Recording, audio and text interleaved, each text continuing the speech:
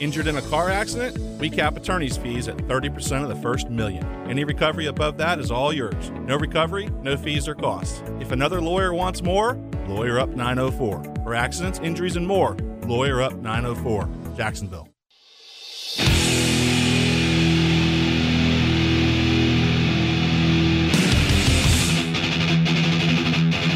Into the Night with Rick Ballou on 1010XL 92.5 FM.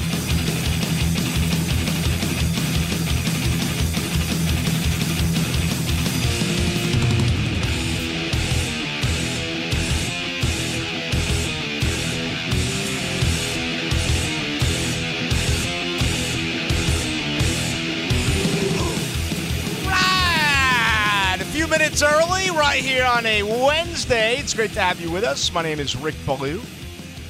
This is Into the Night. Kind of a weird drive in for me this past hour or so. I've taken the same where we come from, or where I come from. We call it a route, not a route. You know, Christian Kirk runs sharp, crisp, disciplined routes. For the most part, he catches the football, except for the 55-yarder that he dropped this past Saturday night. But when you're going from point A to point B, we like to call it a route. You know, you take Route 2 straight in to Logan Airport in Boston, Massachusetts. I've taken the same route to work here for 16 years. Barrel down Phillips out of Bartram. Hang a huge right on South Side. You get to that second set of lights right by the Avenues Mall, which, by the way, how is that still up and running? How are malls still in business? Aren't they kind of like newspapers? I mean, I can't remember the last time I was in a mall. Outside of doing a remote at BW3, it's probably been 6-7 years. I think the last time I did that was when my girls were still young. And I would take them in there. But get that second set of lights where if someone sneezes, it'll just sit there and blink and blink and blink. It's that one set of light. You know what I'm talking about on Southside? But anyway, it occurred to me today because I love my hometown, all right? I left Boston when I was 18. I started in the rear view. I'm all about Duval. My final days are going to be right here. But I've been noticing it lately, and I'm kind of like, what's up? What has happened to our streets? Everywhere I look, they're filthy. There's trash everywhere. I mean, look around. I'm not talking about the hoods, okay? I'm not talking about where you live or where I live. I'm talking about the normal route that I take to work every single day. Racetrack Road, Phillips Highway, Southside Boulevard. My God, it's as if people are just driving by in their vehicle, throwing their trash right to the side of the street. Anyway, if you can help me out on that, and let's, you know what, don't waste my time by blaming politicians and blaming laws. Somehow, somewhere, people are littering. And I always thought that when people got arrested for, like, misdemeanors, isn't that like their probation? Isn't that like their community service? Send them out onto the streets and have them pick up the trash. I know I got arrested in Tallahassee 30 years ago. 33, 34 years ago. I was managing. I punched some kid in the bar. He deserved it. Okay? So I had to go pick up trash. Kept Tallahassee beautiful. To all of the arrested people, can we get them on the streets and get them to start picking up some trash? Give me your thoughts on that on the text line brought to you by Lifetime Enclosure, 641-1010. Again, if you're going to play the political game or any of this, I'm not interested. I know there were trash concerns inside neighborhoods. I'm not talking about that. I'm talking about the normal streets, the major arteries and veins that run through our great city. I've never seen it like this. I've always said that Jacksonville is beautiful, but in like 210, there's a ton of construction. You know, so I don't know, maybe the construction workers throw their crap into the dirt and the wind takes it out of the dirt and blows it. I don't know. I don't know the answer to the question, but I can't believe it's that hard to solve. You know what I'm saying? I mean, trying to figure out downtown and trying to get everything built, that's one thing. Lifting the Main Street Bridge because one boat comes by when you have traffic coming into a football game, that's something that is out of control. This should be something that you can handle quite simply. Sounds a little bit like this. Hey, Joey, the next time, take them out the south side. Get your 40 prisoners on south side and get them picking up trash. And hey, Joey, get them on Phillips Highway, too, around the Bayard section, and let's work north towards the city. Yeah, let's get them on 210. The knuckleheads there put up those girders, and then like a year later, they decide to whip them down, move them over a couple hundred yards because they want to add an extra, put them up again. Real simple, right? People are moving here every single day. People want to live here. You're going to start hearing that Duval is the armpit of the South because people can't handle their litter. We've always known that the general public, the normal human being, is going to treat public property about as bad as you possibly can. Whether you're the elite and you're on a great golf course, you got the knuckleheads in front of you that won't replace their ball marks. You know, you walk up to the green, you're like, this is an exclusive club. I mean, this costs serious money to play here. Why am I looking at all these divot marks? Well, because people don't care. They played the hole. They move along. Look at public restrooms. Seriously. Just look at parking lots after games. Any place you go, people destroy. Look at public bathrooms, for crying out. Is there a worse example or a better example than public restaurants? Now, you're not going to do that if you go into someone's home. I walk Michler's. Hell, the water hasn't worked at Michler's Beach in like 4 months. I go in there, I use the lavatory, I want to wash my water doesn't even work. I mean, it's been 4 months, at least 4 months. And look at that restroom in there. Imagine if you have an emergency with a kid. I just don't understand why people can't get it and love thy neighbor and clean up in and around you. Okay, it's almost as if been there, done that. Who cares what it looks like for the next person? You sound like Ed Reed. Yeah, I'm not mental like Ed Reed. I'm just annoyed because I love this place, and I just can't figure it out. Am I wrong? Am I wrong about the trash? Are you telling me that I just noticed this today? And I live like I used to live for most of the time I lived here 90% on like Beach Boulevard and St. John's Bluff, so it's always been trashy there. So it depends on where you're at, but just in general as a city, from someone who just vacationed in Boston and New York, we're doing all right. I think Boston's an incredibly clean city. It is, but there's still a lot of... New York's a cesspool. It's disgraceful. Do you want Jacksonville to be a cesspool like New York and New Jersey? That's my point. We have an advantage here. If we keep letting them come down. Let's keep things beautiful. I just mentioned one of the nice beaches, Michler's. I actually found a Joe Burrow rookie card. I told you that a few weeks ago. I was walking. It was graded as like a 9.5. I'm like, there's trash everywhere. I'm walking. I'm like, what's this? It's a rookie Joe Burrow. You know, graded, put in the plastic, and I'm like, this is phenomenal. So, all right, enough bitching. But I just, every generation tries to make things better for the generation that follows. Look how soft we are with our sons and daughters. It's why they quit jobs every 2 weeks. It's why they transfer schools if you're not a starter. It's why we're so quick to rejoice. I mean, around here, it's kind of like Jacksonville won the Super Bowl, right?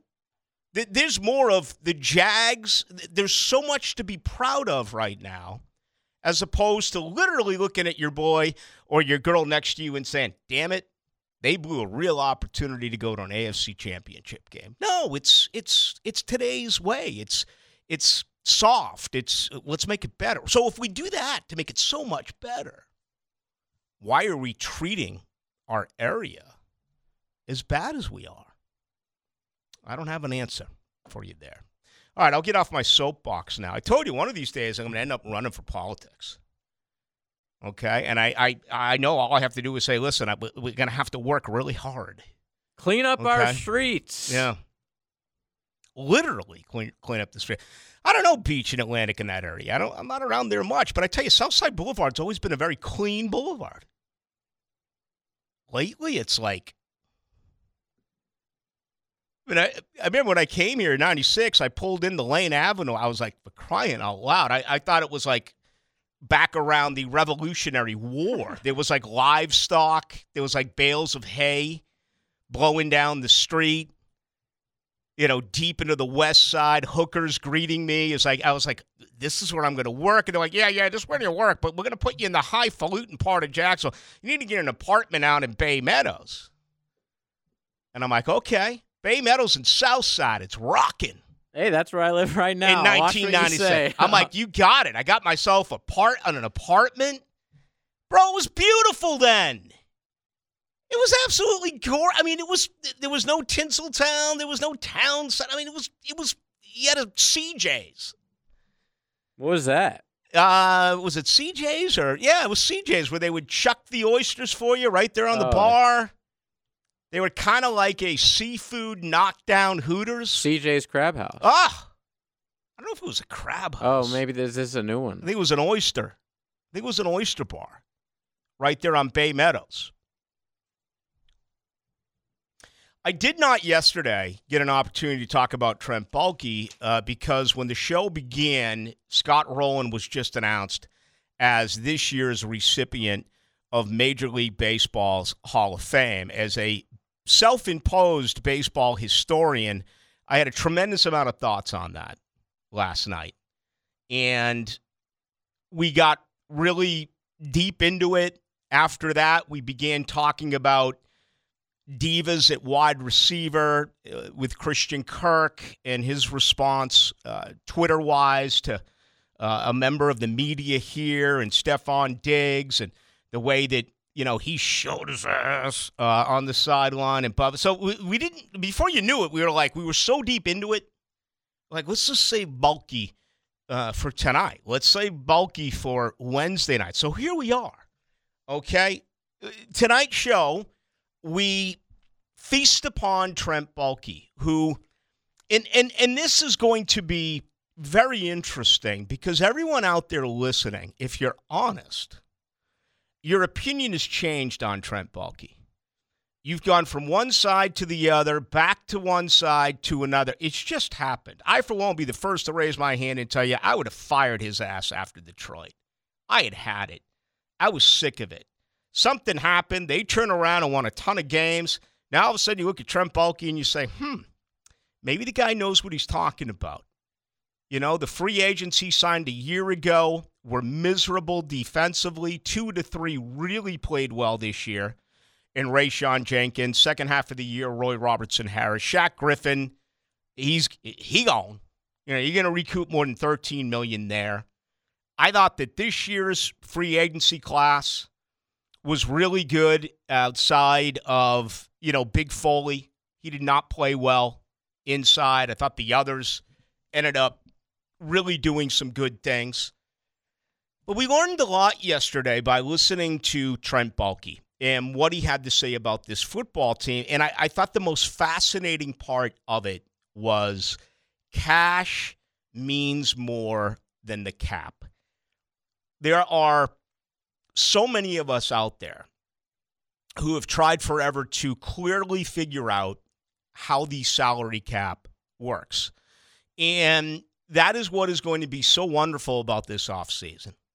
This football team is relevant once again. The expectations have completely changed, where it's now all about winning the AFC South. And anything short of Aaron Rodgers ending up in either Indianapolis or Tennessee, it almost feels like that's going to be an automatic, whether you agree or disagree.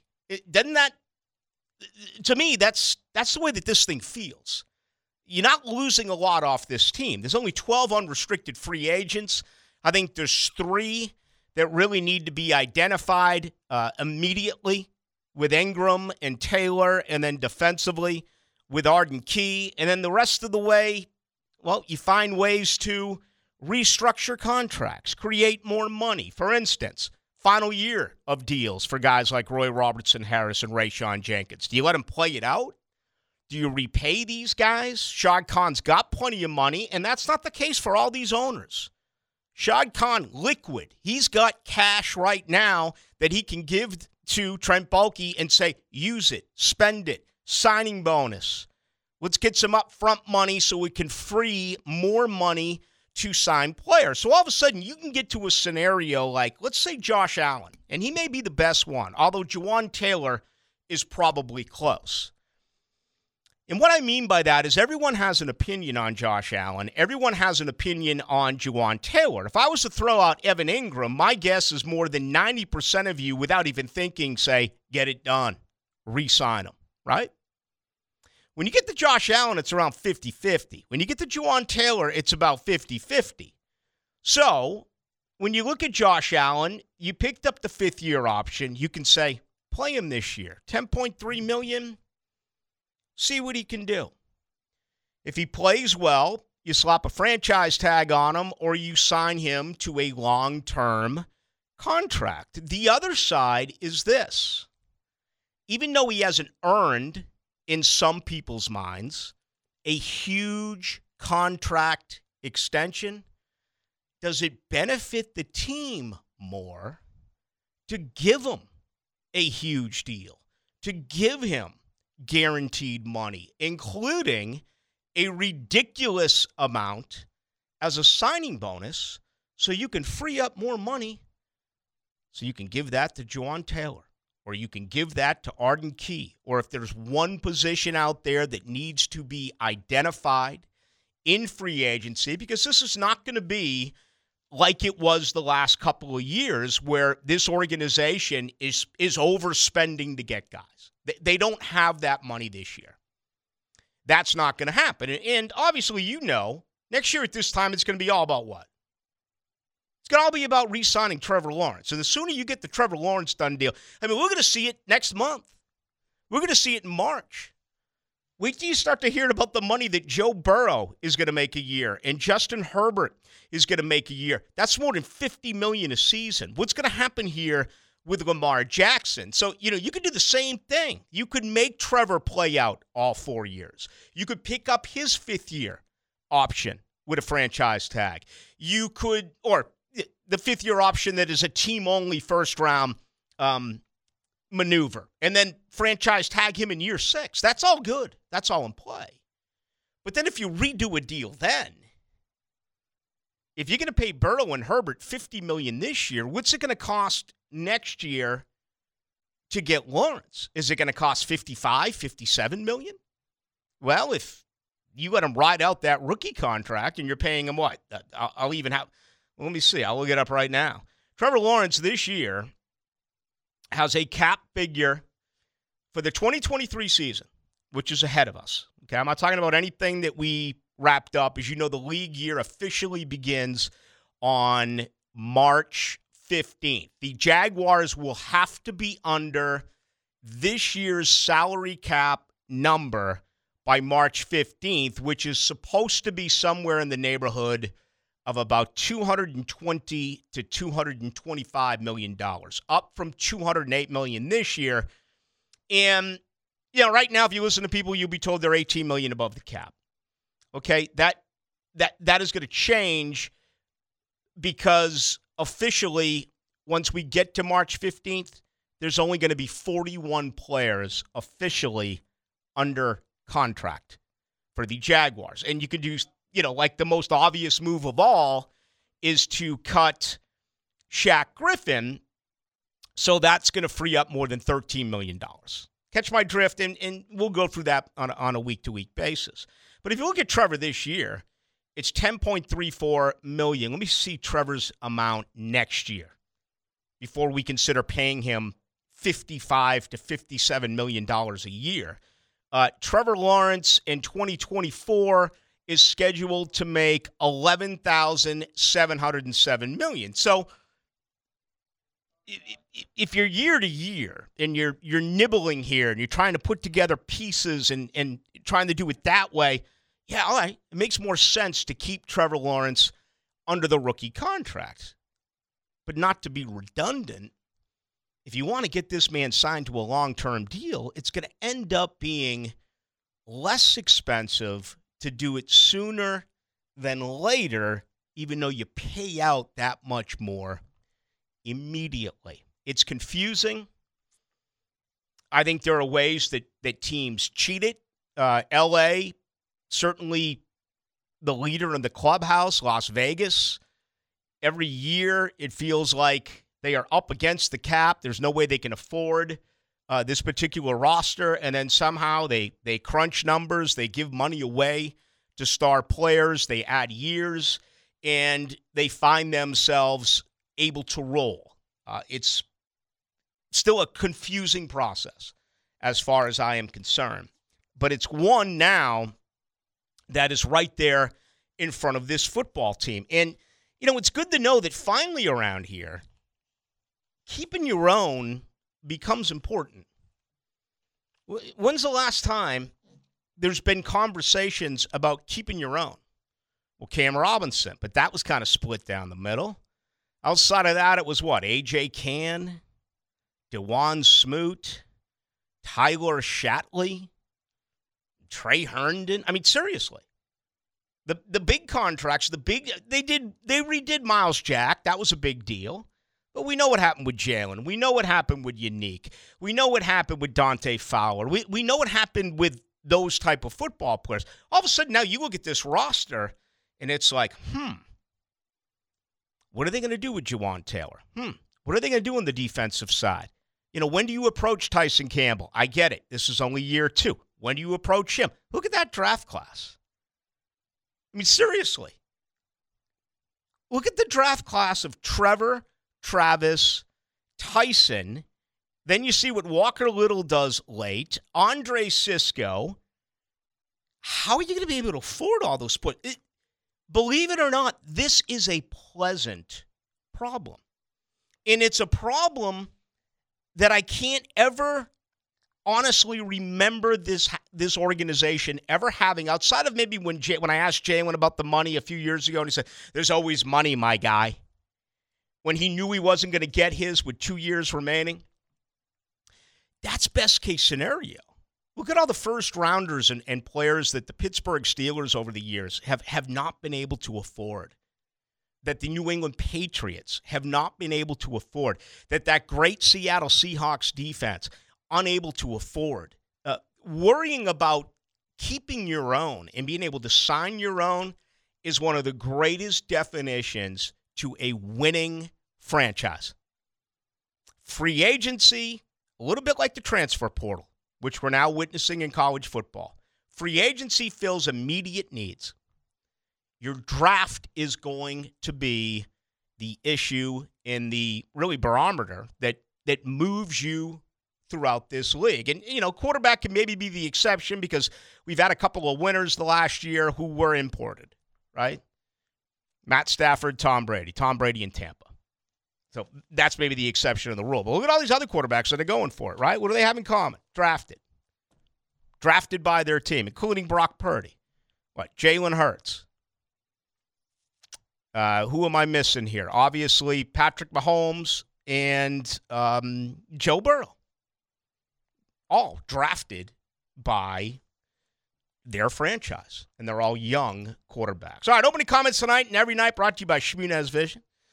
All right, Shmunez Vision down at the beach. Let me tell you that it's really interesting what the good folks at Shmunez Vision are doing as well when it comes to your eyesight, because I got a real good buddy, Dr. Michael Shinatri. He's my chiropractic. He's a 35-year-old dude. And he heard this commercial, and he said, I went and I was tested, and I was a candidate for laser eye surgery, and he had it done now 3 weeks ago. The man is 35. At that age, he said, I've had it. I'm tired of sleeping in my contacts. I'm tired of looking for my glasses. I'm tired of fooling around, looking for my readers. And you know what it's like, especially later at night when your eyes do get strained. It's not the same, okay? Your eyes do dim down. They power down as we move on throughout the afternoon and into the night. So you may be a candidate for laser eye surgery. Dr. Catherine Shmunez, fellowship trained in cornea, cataract surgery, refractive surgery, combined with Dr. Neil Shmunez, you're talking about more than 30 years of experience when it comes to laser eye surgery. It's pretty simple right now. At Shmunez Vision, all right, stamp out all blindness and always tell the truth. That's their slogan. Kind of like it. Matter of fact, I like it a great deal. Give them a call. Set up an appointment today, 299-2906, or go to ShmunezVision.com. Care you can see. All right, overshot this runway just a tad bit, but that's okay. I'm very emotional, and I got a lot to say on this Wednesday. It's going to be a very intriguing off season. Has a chance to be spectacular.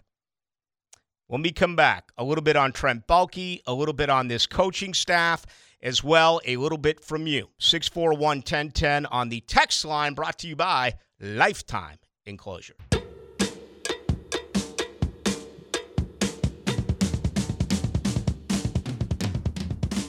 Into the Night with Rick Ballou on 1010XL 92.5 FM. All right, little Canadian rock. I believe this is about singing about the Statue of Liberty. Wait, Grand Funk Railroad is a No. That's not American Band. I'll have to look that one up. The Guess Who song that is about the Statue of Liberty. It's on the tip of my tongue. I was thinking about Grand Funk Railroad, or I was thinking about Bachman Turner Overdrive. I kind of get the threesome. When I think threesomes, I think Guess Who. Absolutely. I think Bachman Turner Overdrive, and I think Grand Funk Railroad. And by the way, one of the Bachman brothers died. Yeah, like last week. Like a week. Ago. Yeah. Just passed the drummer. I think it was about 10 days, 2 weeks or so. By the way, Calico Jacks is CJ's, what you were looking for. Apparently, everyone in Jacksonville texted that in to let us know. You know what I notice around here? Jaguars win a game. I come back in here and I get after it. Text line is receptive. I bring up CJ's or the Bombay Bicycle Club on Bay Meadows. I've got like 300 hits here on our text line, brought to you by Lifetime Enclosures. It's unbelievable. And that's my point. People who live here have lived here for a very long period of time. And that's why I'm a little bit disappointed about the streets right now, the trash on the streets. I've never seen anything like it. All right, enough of that. I promised you. Let's get to Trent Baalke. I love it. Trent Baalke is not going to go up and talk to us yesterday the way that he did unless he had a sit-down with Shad Khan. And for him to make the comment about cash being more important than cap is exactly what you, as a Jaguar fan, needed to hear. Cash is more important than cap, right? There's ways to maneuver the cap, and there's ways to extend things into the future. But you also got to be smart and diligent when you're doing that. So, again, we're going to look at all of our options. We're going to meet as a staff tomorrow, go through what our wish list is. Then we'll sit down with ownership. We'll sit down with those that work on the cap and contracts. We'll sit down with them, and we have been. But we'll have a final meeting with them to really get the ball rolling for the future. Promising comments. By the way, when you listen to Trent Baalke, doesn't he sound like he's on the cusp of firing you? This is awesome. Let's play the very beginning of this game. Was it Bachelor Party when Tom Hanks is playing tennis with like his fiance, and like the old man's like, you're fat, you're lazy, you're unenthused, you're unapologetic, you're impossible to take anywhere, you're a smartass. Trent Baalke. Cash is more important than cap, right? There's ways to maneuver the cap, and there's ways to extend. Trent Baalke, we've all had our opinion. The guy passes. You knew he had no pressure. Said that going in. That was obvious with the moves that he made, including peddling James Robinson, including giving up future picks to get Calvin Ridley. He knew he was here regardless of record. And to give him credit, the moves that he has made, they get passing grades. Most of them do get passing grades, including some very late additions. Darius Williams. Now, it took the coaching staff a little bit of time to finally realize to put him outside as opposed to keep him at nickel. I don't think anyone in town, maybe that's when people started throwing out trash when they found out that Arden Key had signed a 1-year, $4 million deal. It was like, people just said, that's it. Open your windows. Kids, get rid of all the trash. Maybe that's where the problems here began. Because I tell you, I remember that particular show, and there was nothing, next to nothing at all. Arden Key ended up becoming a very good contributor to this football team. So Trent Baalke did some really good things. Now you have 12 unrestricted free agents. I have said all along, I wouldn't pay Jawaan Taylor what he is going to command. All right? He's in the Drew Rosenhaus stable, which, by the way, you can take what you want from that. Read our colleague's book, Leon Searcy. I read it. I loved it. Drew Rosenhaus screwed him over big time. But, Drew Rosenhaus is one of those guys who's always going to get in the last word. You look at the deal of Jack Conklin that he got recently, and Conklin's 29 as a right tackle. He got $30 million guaranteed, $15 million a year. Well, Jawaan Taylor's 24. He's going to be 25. So that's 4 years younger. What's he going to command on the open market? I get a lot, and I'm looking at a few now. I get a lot of this. Hometown discount. Folks, that's not going to happen. Hometown discounts are late in your career when you're trying to win a Super Bowl. Tom Brady gave New England a hometown discount. Now, he was still amongst the highest paid player on his team. He was never one of the top 5 paid quarterbacks in the NFL. And I love every time I say that, I'm going to get the obligatory text that says, well, his wife made more than he did. It shouldn't matter. Regardless of what it is that you do in your profession, you should be paid what you are worth. And to me, with contract extensions, particularly in the world of sports, there's a fine line. Are you being paid for what you've done, or are you going to get paid for what you are going to do? Huge difference. Enormous difference. Think about that. I mean, you talk about a 12-pack argument. Should Jawaan Taylor be paid for never missing a start, playing in all 68 games in his career, including the playoffs? Should he be paid for his 4 years of service?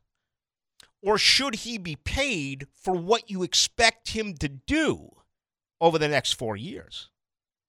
For guys like Trevor Lawrence, when you start talking about $55, $57 million a year, that answer's obvious. He's being paid for what they believe he is going to do.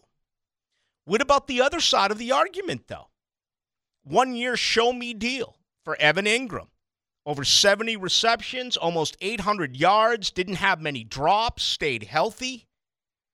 The 2 issues that were against him in New York, he proved everyone wrong. Do you pay him 3 years, $40 million, 3 years, $37 million? If so, is it based on what you think he's going to give you? The next 3 years, my guess is that it's basically a 2-year contract where you can get out of it in year 3. That's the way Baalke does his contracts. I mean, Jacksonville can get out of Shaq Griffin after year 3. They can get out of Rayshon Jenkins and Roy Robertson Harris. After year 2 and not pay in year 3. Next year, you can talk about the same thing with Christian Kirk and Zay Jones. Got to pay a little. There's going to be some dead money, but you can recoup much more if you elect to go in that particular direction. So those are the conversations. The agent depending on what you've done, is going to fight for what you have already done. But I think in the case of someone like Jawaan Taylor, there's going to be a massive fight for what they believe he is going to do. In a case of like Trevor Lawrence in a year, it's a no-brainer. So to me, that becomes one of the biggest issues that any general manager and frankly anyone in business has to deal with when your employee's contract is up. It's as simple as that. Trent Baalke, I got one here that Trent Baalke doesn't manage the cap well. I totally disagree with that. I don't understand how you have that opinion. I mean, no one spent more money than the Jaguars have over the last 2 years, but they had to. The former regime was so bad, okay, that this football team was literally deep into the mud. I mean, they had won 4 games in 2 years. Look at the draft classes. And even though a local columnist in town came out recently and said that it was actually Dave Caldwell who made the Trevor Lawrence, Travis Etienne. I mean, how do you miss on something like that? This is a one-horse damn town. How do you miss on that? How do you honestly not know that it was the combination of Urban Meyer and Trent Baalke that had that? I mean, seriously. How do you miss that? Oh, it's the same guy who also asked Shad Khan what it was like to win his first AFC South divisional title, when in fact it was his second. So imagine my embarrassment. That's just par for the course. All right, we got nonstop Jags tonight. And look at this text line, man. It is absolutely burning up. We need to take a quick break for the Philly Godfather because it's the only time I can get him. And we need to check the money before the championship round coming up Sunday in both Philadelphia and Kansas City. We do want to do that. I didn't even ask you, JJ. Are we on YouTube tonight? We are on YouTube, as always. Go to 1010XL's YouTube page. Share us with your friends. Philly Godfather is coming up. John Osher at 7. Nonstop Jaguars after that right here on your home of the Jags. Now, another interview on the Farah and Farah phone line. Brought to you by the accident attorneys at Farah and Farah.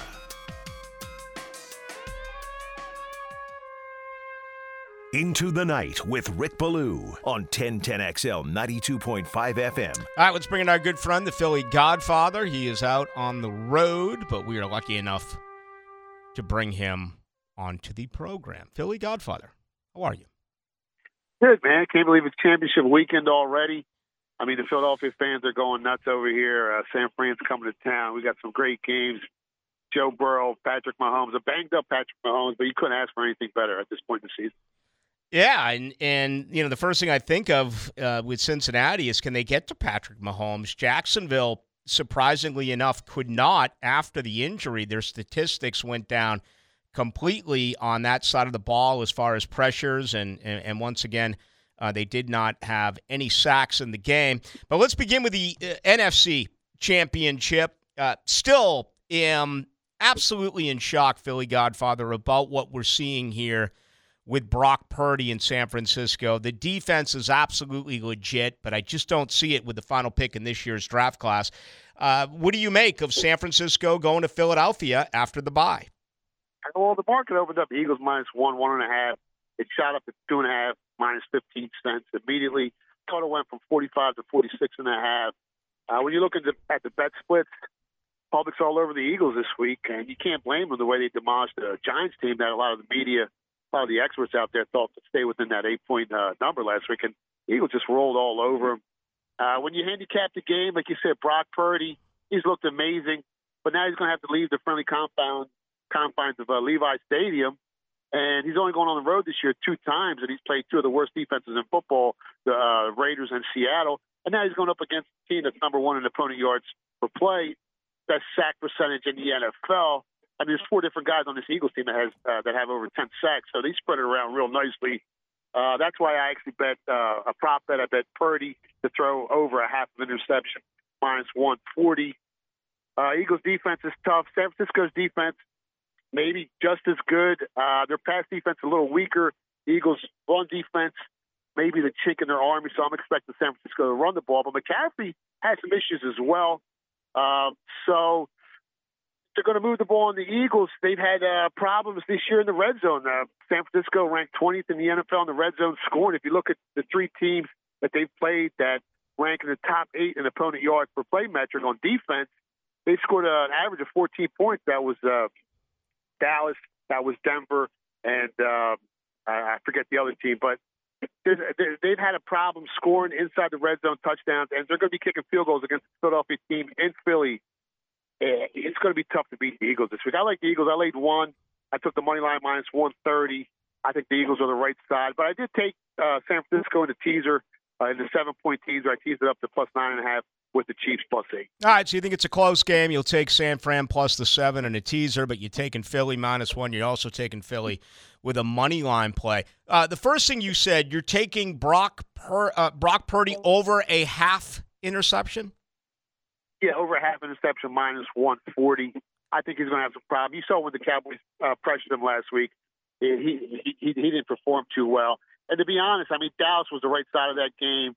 If Dak doesn't throw a couple interceptions, Pollard doesn't get hurt, the field goal kicker obviously is having major problems. You know, it could have been a different outcome. This week they're coming to Philly inside the red zone. Jalen Hurts is a monster. The Eagles' red zone scoring is unbelievable. I mean, Jalen Hurts inside the 10-yard line. He's like Bo Jackson with a rifle. Philly Godfather, it's amazing.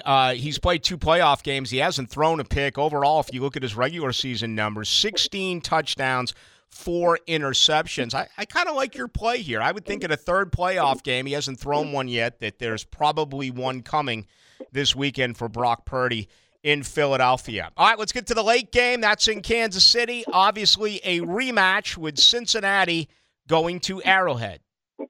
Yeah, surprisingly, Joe Burrow owns Chiefs. I mean, he's won the last 3 games against them. I think he's the only quarterback in the NFL that's beaten Mahomes 3 times in a row. He's averaging 327 passing yards per game against the Chiefs, 9 touchdowns, 1 interception, 121 passer rating.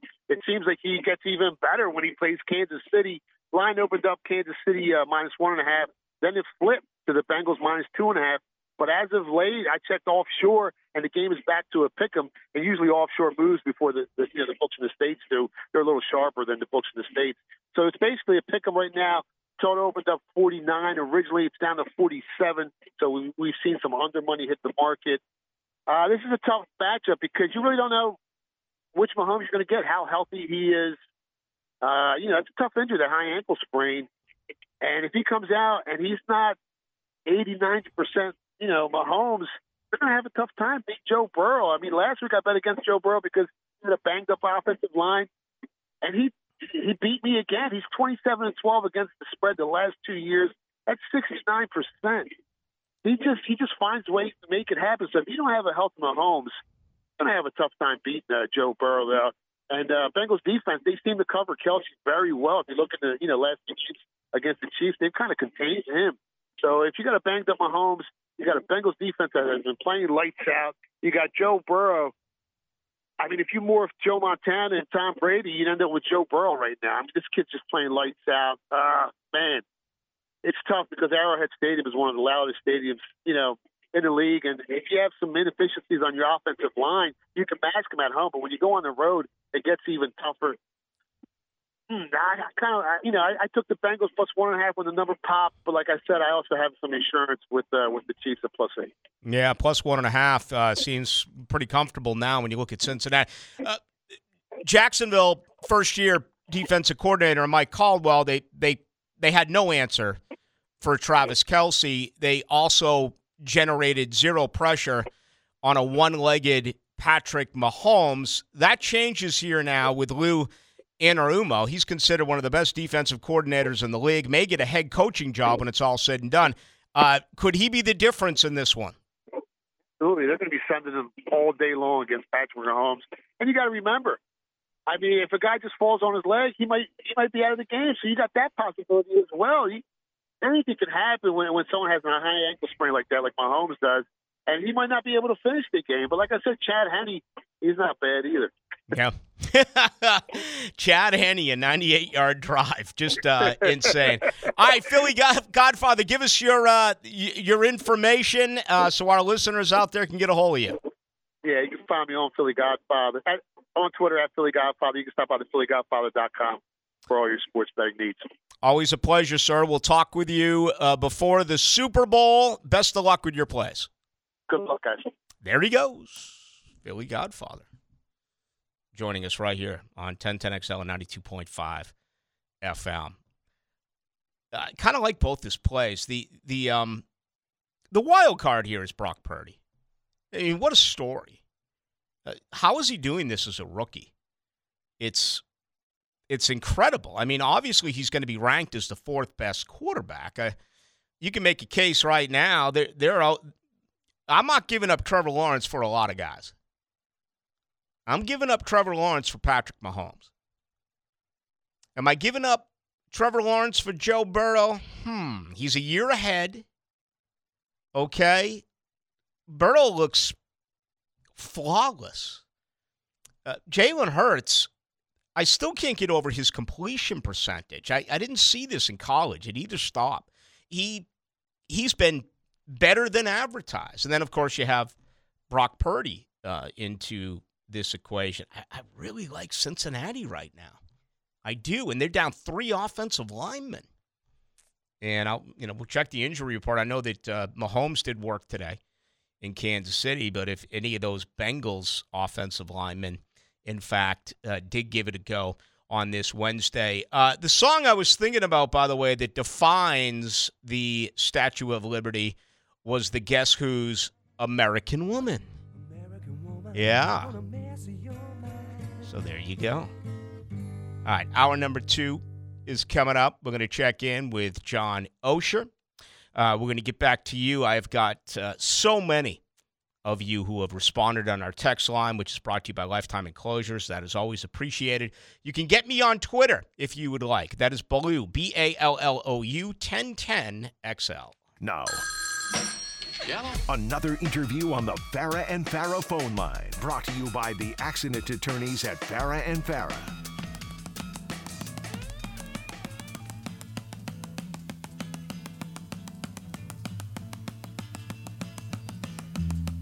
Into the Night with Rick Ballou on 1010XL 92.5 FM. 7 o'clock right here in Jacksonville. Time to bring in the senior writer from Jaguars.com, John Osher. Into the Night with Rick Ballou. Mr. John, how are you? Heck of a run, Rick. Heck of a run. Heck of a run. The run is over, but that's all good because it's now hockey time. Yeah, your Bruins are on fire, right? No, did I see that? They're like really good. Oh yeah. It's like historic. Yeah. And last night, can they win it, Rick? I mean, is it? I mean, sometimes regular season historic isn't playoff historic. Can they win it?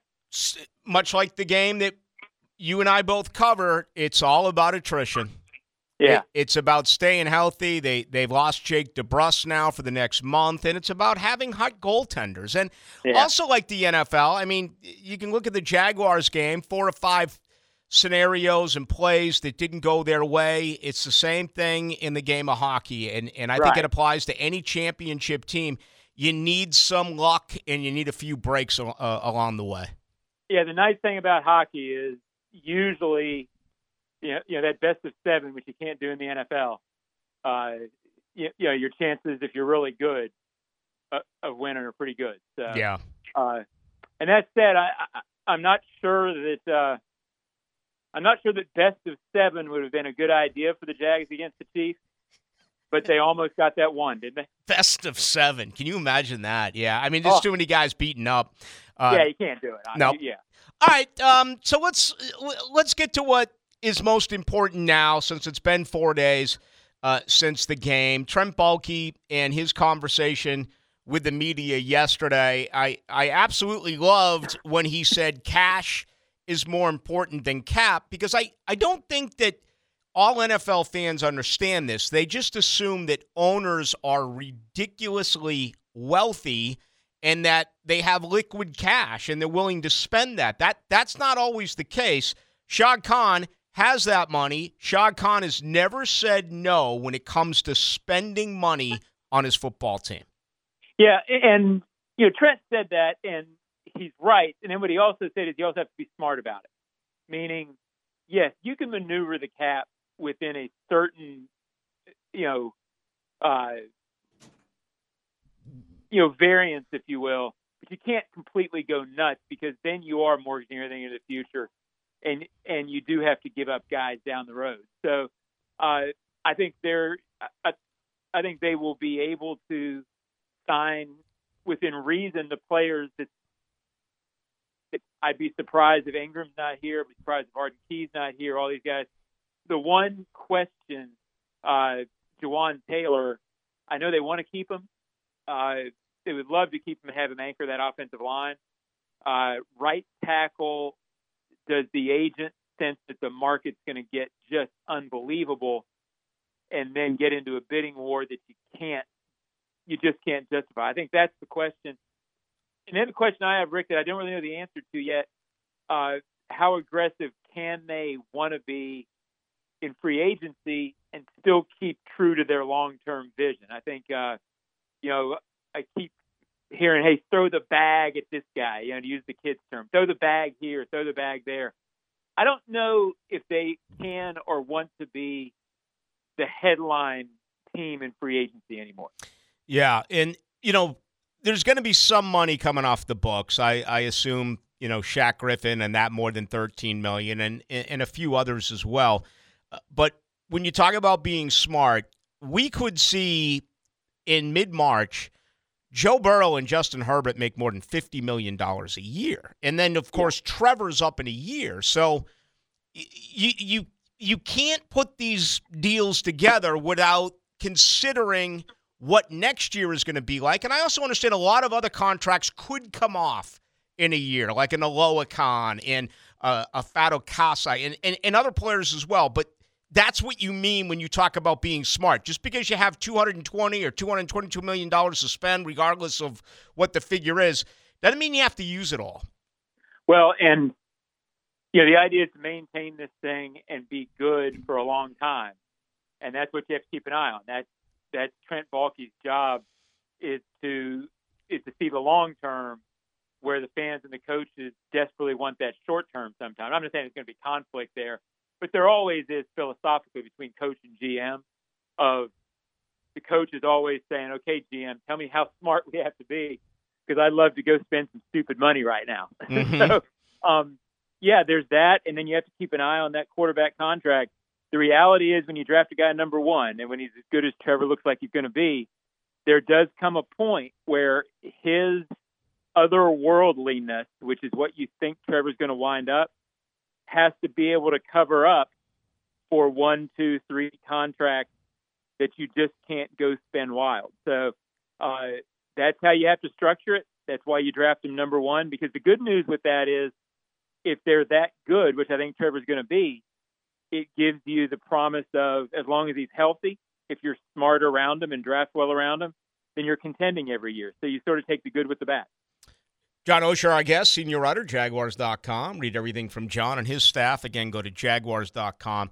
He does join Rick Ballou here every single Wednesday night at 7 o'clock. I got a few texts in here, one telling me, or actually a couple telling me that Trent Baalke doesn't manage the salary cap well, and I totally disagree with that. Yeah. I think a lot of listeners get caught up in the years and money where they don't look at the guaranteed money, and they don't look at, for the most part, every contract that Trent Baalke has put together since he's been here, there's a real opportunity to get out in year 3.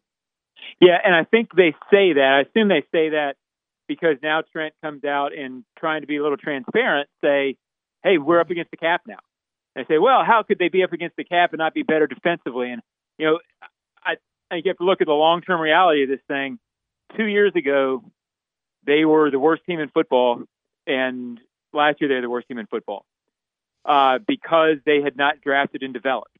So in order to get where they were this year, you had to be more active in free agency than any GM wants to be. Any GM, including Trent, would say, we don't want to be spending the way the Jaguars did the last 2 off seasons.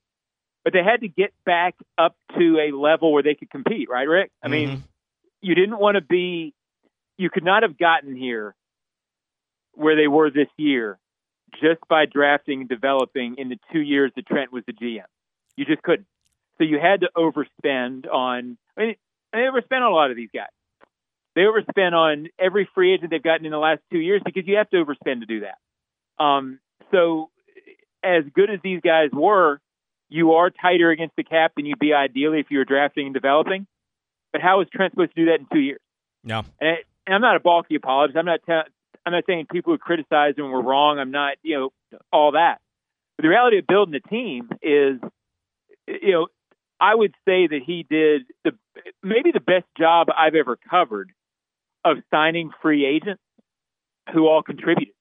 I mean, has there been a guy, maybe outside Shaq, frankly, in the last 2 years that is here for the, quote, long term who wasn't key this year? Nobody does that, Rick. No, he hit. I mean, listen, last year was a struggle, I think, for the three defensive guys, but certainly the second half of this year, Robertson Harris played well. Rayshon Jenkins had a career year, so yeah. I am in agreement with you. And I think guys now, I mean, they probably wanted to come here the last couple of years because they were making a lot of money and there was no state tax. Now you get the feeling they want to come here because this is going to be a winning team and they want to play for Doug Peterson. Yeah, and, I always caution. I mean, there were questions in the locker room on Monday asking guys about, hey, will these guys take less? Will these guys take less? That's great to say on January, whatever that was. When it comes time to really start signing, this is the guy's life. If they're offered more somewhere for financial security, I can't tell them to take less. You know what I mean? So, in real life, that doesn't always happen. But I do think what you will see is the Jaguars not have to outbid people anymore. Mm-hmm. If you're even against the Falcons, for example, or that's a bad example, no state tax. But if you're even against the San Francisco 49ers, where you're paying 13% state tax, I think you got a chance at winning now, Rick, with an even contract because of the things you're saying. You're in the sunshine. Yep. I think that you can level the playing field with that, and I absolutely think it's leveled, and maybe you can win a little bit in unusual circumstances on what you're talking about. Man, I that would be something to see. These guys get paid. What do they get? Is it every week or every other week in the NFL now? I know they changed it. Last I know, it's every week. Maybe it's every other week. But it's regularly, and yeah, it'd be interesting to see their FICA against ours, wouldn't it? Oh my goodness, to see the tax, to see the taxes though that get taken out, particularly in the state of California. All right, as we wrap things up, I mean, where this organization is now, Trevor Lawrence doesn't turn 24 until October. This team has to do everything they can to protect their franchise quarterback. Unfortunately, we only saw Walker Little play one series at right tackle because Cam went down. He went to the left side.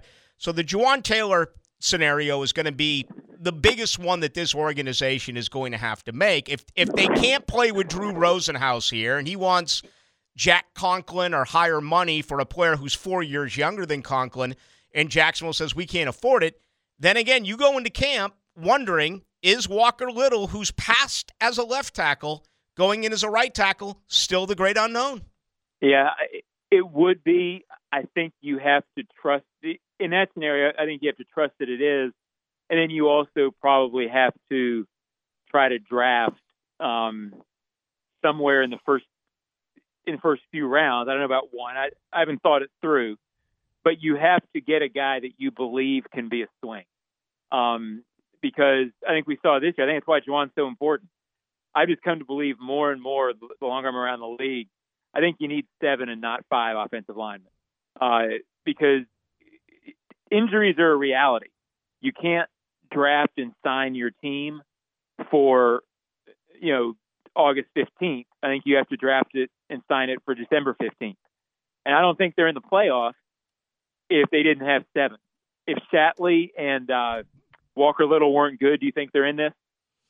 Yeah, there's no way. So that's where I think you have to I think that's why Juwan Taylor is so important, and he was fantastic this year.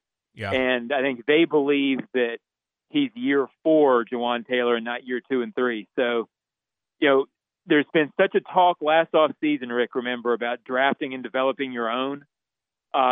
If they can get Juwan Taylor done, you make an argument that he's the best draft and develop your own guy they've had in how long? I mean, with apologies to Cam, I think Juwan Taylor would be a mega re-signing. Then you'd have signed 2 offensive linemen, draft and develop your own. You're on the path to what they want to be if they get him done. I just think they're going to try really hard to do it. Yeah. And you were right about Cam. I wouldn't have re-signed Cam, and obviously they felt differently, and they went ahead and paid him. All right, as I let you go, and I'm going to put you on the spot only because Trent Baalke's not afraid to make some moves. Last year at this time, I never would have seen Myles Jack getting moved. I didn't see it. Is there a guy right now that you can think of on this roster who could be a surprise trade? I think it's less likely because you don't have new coaching staff coming in, if you follow me. I didn't get a big sense that there was a bunch of things they didn't like about what they saw. And, so I think Myles was more that, hey, we're coming in new. Here's something we don't love and we can replace it, meaning production with Oluokun. I think people would look back and say that was probably a good trade-off. I don't know that I see it. I haven't thought it through. But I don't think there's a shocker on the horizon. But if there was, then I wouldn't think it was a shocker. Yeah. You follow me? So give me some time on that. I may have a better answer in a couple of weeks. I don't sense that now, only because it's not a regime change situation. Yeah. Gotcha. Good answer. John, always a lot of fun. Thank you, man. Rick, we'll talk to you next week, buddy. There he goes. John Oehser, senior writer, Jaguars.com. You get all of that information and hard work that John and his staff puts together daily. Can you think of a guy off the top of your head that – and John makes a good point. It was a new staff. Hopefully this staff – I mean, Chris Jackson is in Texas now. Jim Bob Cooter is interviewing down the road in Tampa Bay. By the way, Keenan McCardell is interviewing there as well. Keenan did interview for the offense coordinator position in New England, but that went to Bill O'Brien. Is there a guy right now you could think of that he would move?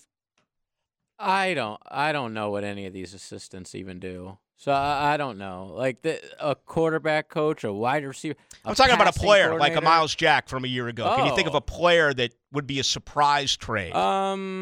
Trade? I don't know. What about cut? What's the deal with Fatukasi? Yeah, it's too expensive this year. Is he? Yeah. Absolutely. Let me see. I got 2024 pulled up. Let me get this here. 2023, Big Folo. Yeah, he's got a dead cap figure of $15,166,000. That's pre-June 1st.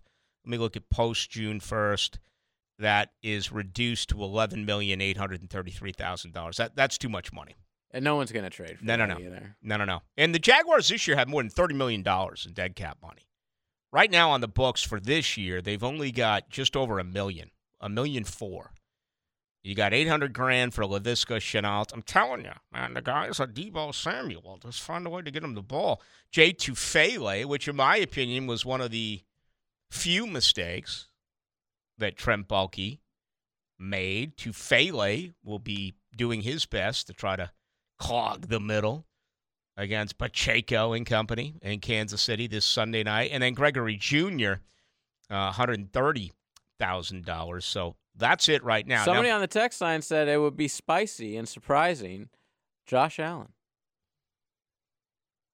Well, it would free up a lot of money. And you wouldn't have to bring him back. You wouldn't have to sign him to a big deal if you trade him. Jacksonville doesn't have a second-round pick. It was part of the Calvin Ridley deal. Would you move Josh Allen for a player and a second-round pick? You're not just a second-round pick. You're not going to get a first-round pick for Josh Allen. I just don't think that you are. His production, he's too spotty. But you know what? That's a good name. Shock. That would be a surprise on the level of last year. See, I think they're going to try to re-sign these guys. If you threw $10,000 down for each guy, I would tell you they're re-signing Jawaan Taylor. They will re-sign Josh Allen. I believe Allen before Taylor. Yeah. Just because they have Walker Little. Well, they picked up the fifth-year option, as we know, on Allen, so he's going to make just over $10 million this year. But again, that's playing with the salary cap. Do you give him a 4-year extension, give him a huge signing bonus, and then basically be able to make this year non-existent as far as paying out a salary? Therefore, you could turn around and sign Jawaan Taylor. Now, I have 41 under contract. That will become 42. Let me see. They do not have Ridley on here, and they can't because he's not allowed to apply for reinstatement until February 15th. And then again, all of these contracts and everything has to be set into place a month later when the regular season, clock begins, which is on March 15th. All right, when we return, let's stay with this. More on the Jaguars. Give me a surprise guy. I mean, Jacksonville now, a little bit of luxury here where you can move a guy, you can acquire some capital, and, the Gardner Minshew trade we saw coming. I don't think anyone's going to argue with that. I did not see the James Robinson move coming. I did not see the Myles Jack trade coming. If you go back and you look at the history of Trent Baalke in San Francisco as well as here, this is a man who loves to trade. And guys always get antsy around the draft, especially if they really believe that they can acquire a pick or move up. I mean, he moved up last year for Devin Lloyd. Remember that move? So that is part of it. And right now, with what is going on, I think if Baalke speaks, Shad Khan's going to listen. You don't trade Josh Allen without sitting down with your owner. Okay, I guess you can move James Robinson for a 6th-round pick. But then again, if we were doing last year's show, and right now I was saying to you after a 3-14 season, give me the top 5 Jaguars, you probably would have had Myles Jack and James Robinson on that list. If not, they were certainly in the top 6 or 7. And one was moved in the offseason. The other just flat out moved. I don't think Baalke has to get permission to trade Josh Allen. You don't think so? No way. You think he can make that move? Shad Khan doesn't even know who Josh Allen is. Are you serious? When he lets Baalke be the football guy, he lets Baalke be the football guy. I bet there's probably like 3 players on the team that he knows. The incomparable J.J. LaSelva. Send comments his way. It's on the text line 641-1010, brought to you by Lifetime Enclosures. Into the Night with Rick Ballou on 1010XL 92.5 FM. All right, Mr. Chubby's tomorrow, Ponte Vedra Beach, 6 to 8. Dave Campo at 6:25. Complete look at the defense. And with him, it'll be a lot more about the scheme. Let's face it. Trayvon Walker, Devin Lloyd, and Chad Muma, part of the process is those 3 must dramatically improve in year 2. Despite a 3-win season in 2021, you knew in the second half of the season that Tyson Campbell could play. His start was awful. And he deserves a tremendous amount of credit. Joe Cullen and that defensive staff deserves a lot of credit for not allowing him to just completely go into a shell. We saw him in camp this year say things such as, Chick-fil-A, which to him meant closed on Sundays. And he never said a word. When I was a sideline reporter in 2021, he never said anything. So you knew that. Do you know that now about Walker, Lloyd, and Muma? I think Muma in a year replaces Aloha Khan as the true Mike linebacker. And, I've spoken with a lot of people. I'd love to see a 4-3 defense where they put Lloyd somewhere and put Walker somewhere and keep him there. I don't want to see him in coverage anymore, at least Walker or Allen for that matter in coverage. We'll do that with Dave Campo tomorrow night. It's our last show out at Mr. Chubby's Wings for a little while. We'll be back out there in the month of March. for the players as well as March Madness. Cannot believe it's been 5 years since my good buddy Fat Pat from Cleveland died. Just awful. Patrick Davies, I know a lot of listeners very familiar with him, and it's just amazing, man. 5 years. I just have a tough time swallowing that, man. He's been gone for that long. But we miss him. Looking down at us from above.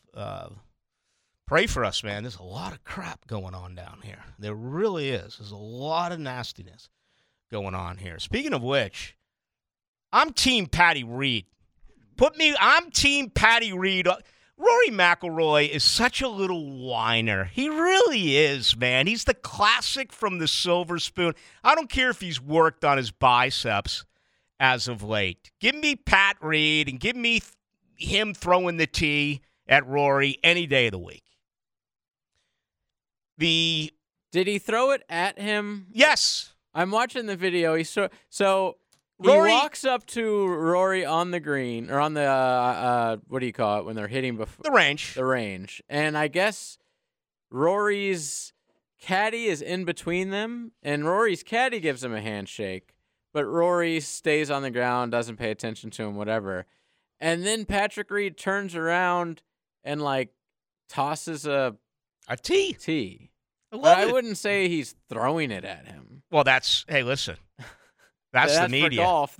Look how the media does things. Look at last week when Trevor Lawrence said this is probably the most difficult place to play in the NFL going into Arrowhead, but I don't know if after saying they can be as loud as they are here in Duval. Look how that story evolved. Saying it's the loudest place in the NFL. Oh, the media is going to take a line and just completely run with it. Let me tell you the funniest part about this Rory stuff. Rory is, anti-live, and he'll tell you that it's a moral thing, and I can't believe you're taking money from the Saudis. The dude's in Dubai right now at some, DP World Tour tournament getting oil money. Oh, He's the biggest hypocrite in golf. This guy's main sponsor for, the first 15 years of his career was some Middle Eastern company. He's so full of it. I cannot stand Rory McIlroy. And I really can't stand all these, American PGA puppets who oh my God, Rory, how brave of you. Patrick Reed Reed up for what's right. Patrick Reed is one of us. He's going to cheat a little bit on the course. He's going to put down his marker. He's kind of fat. He's going to put down his marker and get a thumbnail advancement to the hole out of it. Then he's going to watch someone else putt. Then he's going to go back to pick up his marker and place down his ball and move it up another thumbnail or so. He's chubby like a lot of us. He's unlikable. Unlikable like a lot of us. Yeah, I'm not a Patrick Reed fan, but I hate Rory. I'm a huge Patty Reed fan. I mean, look at his resume. Guy got thrown out of Georgia for allegedly stealing. He's cheated on the course. His wife is the PGA, or now the Live Tour's Brittany Mahomes. She's in that same category where she's just incredibly annoying, overly vocal. Always in front of the camera. Yeah, she's had Patrick Reed's parents thrown out of an event and stuff like that. So you add all that up, and I become a fan of Pat Reed, who I guess will not be here at the Players, right? They've been allowed to go to the Masters. Players is 45 days away. It's close. It's right around the corner, so who knows what they are going to end up doing. Hey, I want to get to these texts that have rolled in. Something that is very important. And, reading between the lines, Doug Peterson made this analogy a couple of times this year early during the season. Doug Peterson has a reputation as being loyal to his coaches. It's on Doug Peterson to hire the right coaches. There's been some questions this year. Is Mike Caldwell the right man for the job? Okay, I thought it was a learning year for Mike Caldwell. I give him credit. They tried some things later in the year and they worked. The DeJuan Smoot injury affected that a little bit as far as the rotation on the defensive line, particularly when it came to moving Trayvon Walker inside. My guess is that he's not going anywhere, okay? I mean, you had 9 takeaways a year ago. You had 27 this year. That's top 4 in the NFL. Unfortunately, Jacksonville turned the ball over 7 times in the playoffs and did not get 1 takeaway. The defense improved by over 6 points, 6.3 points a game. They allowed 26.9 a year ago. They dropped that down to 20.6 this year. I'm sure the thinking going in is, can you get that number under 20? Can you drop it a point? Maybe 1.5 points next year. You kidding me? If you're telling me your defense is giving up 17.5, 18 points a game, you don't like Jacksonville on Sundays as far as being able to score 20 points or more? Of course you do. Chris Jackson left. That was reported a couple of weeks ago. Man, I'm really surprised he lied. What's the reason for that? I mean, you're a wide receivers coach. Just tell your players you're not going anywhere. You don't have to go after the report on Twitter and take us down a long road where you don't live in the world of rumors, and then 48 hours after the game, you go take that job. If you know you're going to take that job, just keep your mouth shut. I didn't know he said anything online. Oh, my God. It's like... So what, someone reported that he was leaving and he was like, that's not true? Absolutely. Let me find it. It makes no sense. Here's Chris Jackson's tweet on January 16th. FYI, I deal in reality and not rumors. I am the wide receiver coach for the Jacksonville Jaguars, where I am under contract and absolutely love it. My main focus is doing my job to the best of my ability and preparing for a huge playoff game this weekend against the Chiefs. He goes on to say, I have not had any conversation with anyone outside of this organization regarding coaching. I am a Jacksonville Jaguar. You forgot the funniest part. What's that? Lock it in. Oh, where do you say lock it in? Well, at the end of the first tweet. With the hashtag. The key, yeah. Yeah, okay. I mean, this would be a non-story if he just left. Yeah, that's weird.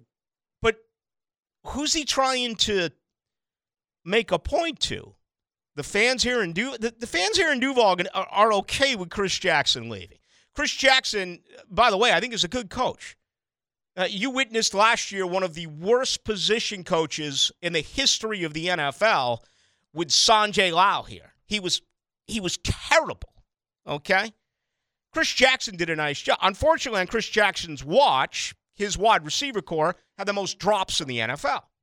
Unfortunately, on Chris Jackson's watch, 2 of those drops affected the outcome of the game on Saturday night. 3rd and 19 from the 39. Jermichael Hasty drops the ball he can't drop. 55-yard perfect pass by Trevor Lawrence, Christian Kirk, you cannot drop. Is that 100% on Chris Jackson's fault? No. But why lie like that? I don't get it. The flip side is Jim Bob Cooter.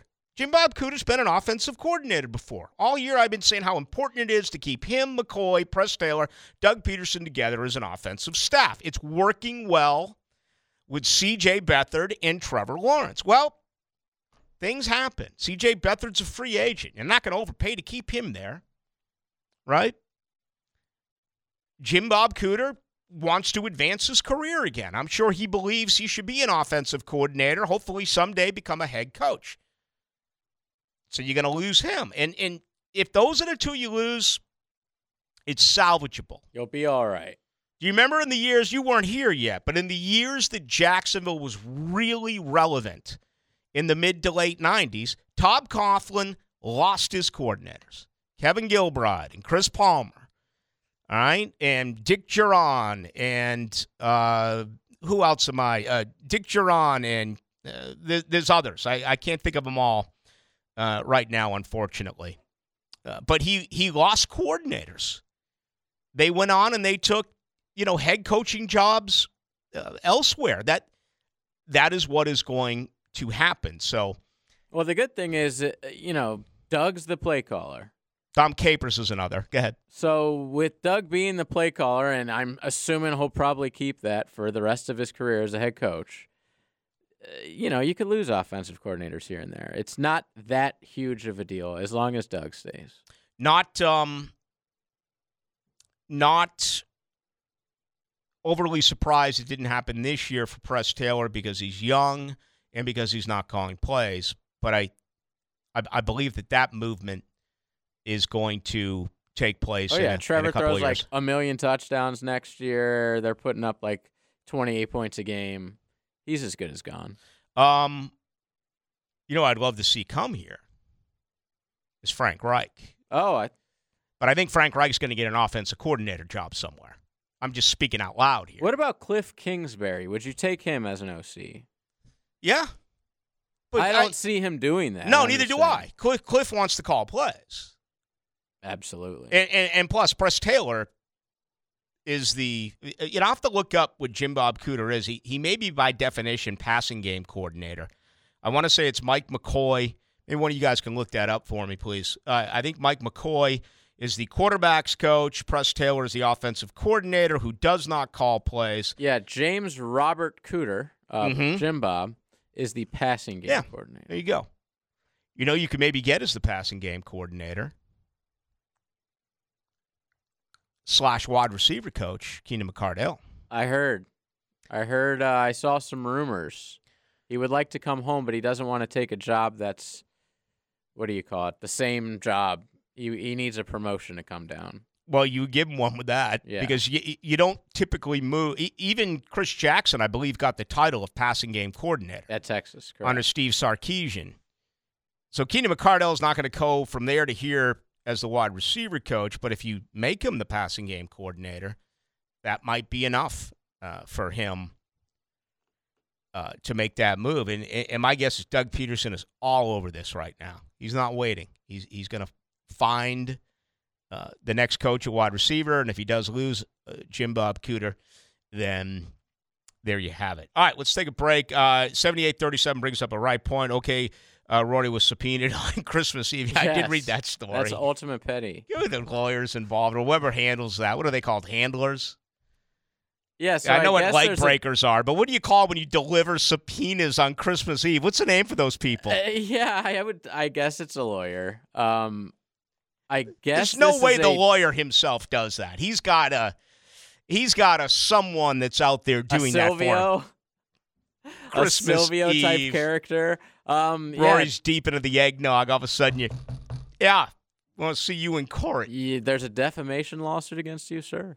To me, that makes the Patrick Reed story even more, adorable. Who sends a subpoena on Christmas Eve? Patty Reed does. Into the Night with Rick Ballou on 1010XL 92.5 FM. Tomorrow night, Mr. Chubby's Wings, Ponte Vedra Beach, out there 6 to 8. Friday, right back here, 6 to 8.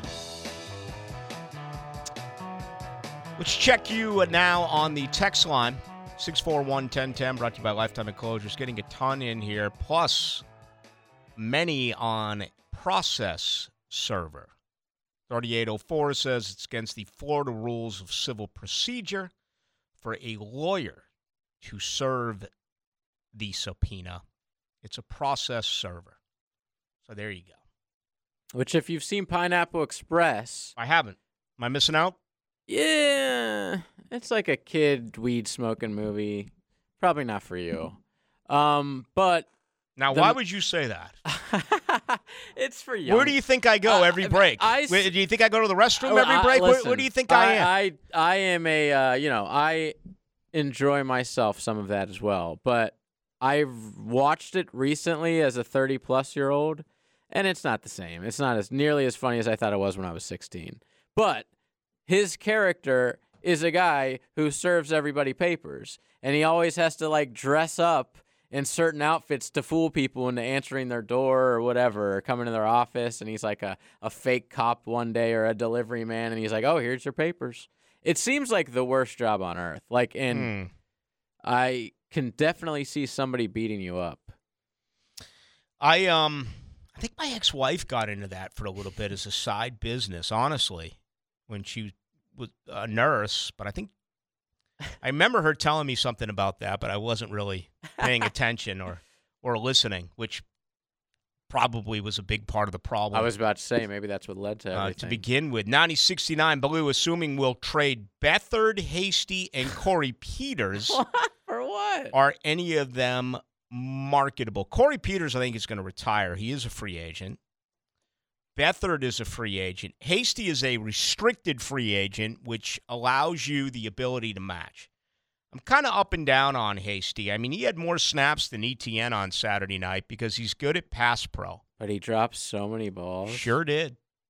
I thought James Robinson was a better option than Hasty. And, all of a sudden, it's part of this. You drafted Snoop Connor in the 5th round. You gave up James Robinson hoping it would be a 5th rounder. It's now a 6th rounder. So there's a little bit of culpability there, in my opinion. Yeah, I keep hearing Jags have to get another running back. I'm like, man, you could find these running backs. Look at Pacheco. 7th round. Look at these 7th rounders. Pacheco and Brock Purdy. Did we give up on Snoop? Hell no. 3326 says Baloo didn't say Cream is in his top 3 person bands. When did I ever talk about that tonight? That was months ago. I do remember that conversation, but that might have been before football season. Is that what happens when you smoke a lot of cannabis? you dig up things that I did say months you're ago? On the text line, you're just like, I can't believe the disrespect. Listen, I love Cream. They just didn't do it for a long enough period of time. That's the reason why. I mean, no one can get along with Ginger Baker. Even though what? Clapton and Ginger Baker went and made that super group, Blind Faith, with Stevie Winwood. It wasn't enough. Jack Bruce hated him. To me, it's Rush. It's the Canadian band. That's the greatest 3-man band of all time. I'd like to put Hendrix in there, but it was basically all Jimmy.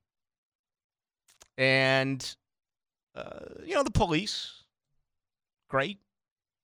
ZZ Top, kind of a beer drinking, don't look at me wrong, I'm going to punch you in the chops type of band. I mean, that's a fun 3-man band, but that's it for, and I don't know What about Nirvana? They're a 3-man band, right? Yep. Absolutely. Baloo, Hopkins or Allen? Hopkins for Allen. Man, nah. No. Too many divas. I mean, to me, Kirk showed some diva-ness this week. You're going out and bringing in Ridley, and now you want Hopkins? Woo! I mean, that's star power. But I would love to see him for a year, though, with Trevor. I mean, he is 30, and he looks way slowed down than just a couple years ago. But I just would love to see him. Here's another one. Trade Allen for a 2nd-round pick. 1675 said, obviously, it's way too early to figure out what Devin Lloyd may end up looking like in the league. But with Jacksonville, even think about considering throwing his name out as trade bait. Asking for a 2nd-round pick, maybe a later-round pick. Yada, yada. Here's the answer to that question is no. And here's why. It's all ego. Trent Baalke traded up in the 1st round to get this guy. They're going to make it work. And I still don't know, and I don't know if anyone knows, the relationship between Baalke and Peterson when it comes to players and coaching players, coaches hiring and firing coaches. I'm under the assumption that Baalke gets all – they're going to tell us it's in conjunction with one another. That's the obvious answer. My guess is that Baalke gets all the players.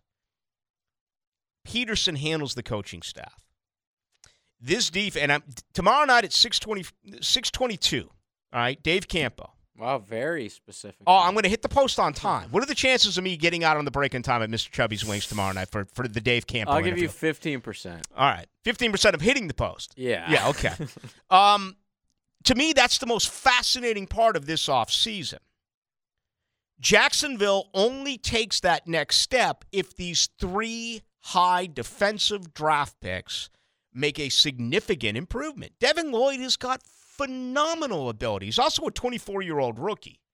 He's older than Trevor Lawrence. So the learning curve applied this year, but they got to find a position for him and keep him there. Who's going to be the guy who covers the tight end?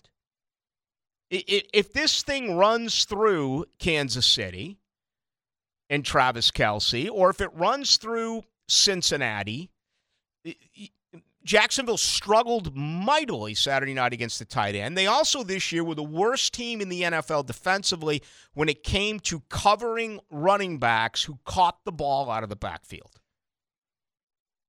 You got to improve that. They're going to get at least one corner, probably a nickel. All right, probably plays nickel early. I got to believe Trey Herndon's gone. He's an unrestricted free agent. We'll have that show. What is the biggest need on this team? It's one of many questions that will start to throw all of you folks out there as, we get closer to both free agency and the NFL draft. It's a great feeling. It is. There's relevance here. Think of last year at this time.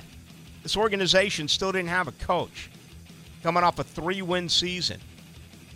Think of all the possibilities now this year. It's totally different. And it's going to be fun to analyze every move that they make or do not make. I don't check the text line. I didn't get a chance to get to many of you tonight. Frankly, we just got way too many. And I appreciate that. You can get me on Twitter, Baloo1010XL. Thank you to the Philly Godfather, John Osher. JJ's the producer. Hacker Nation's coming up right now. We'll talk with you tomorrow at 6 o'clock live from Mr. Chubby's Wings in Ponte Vedra.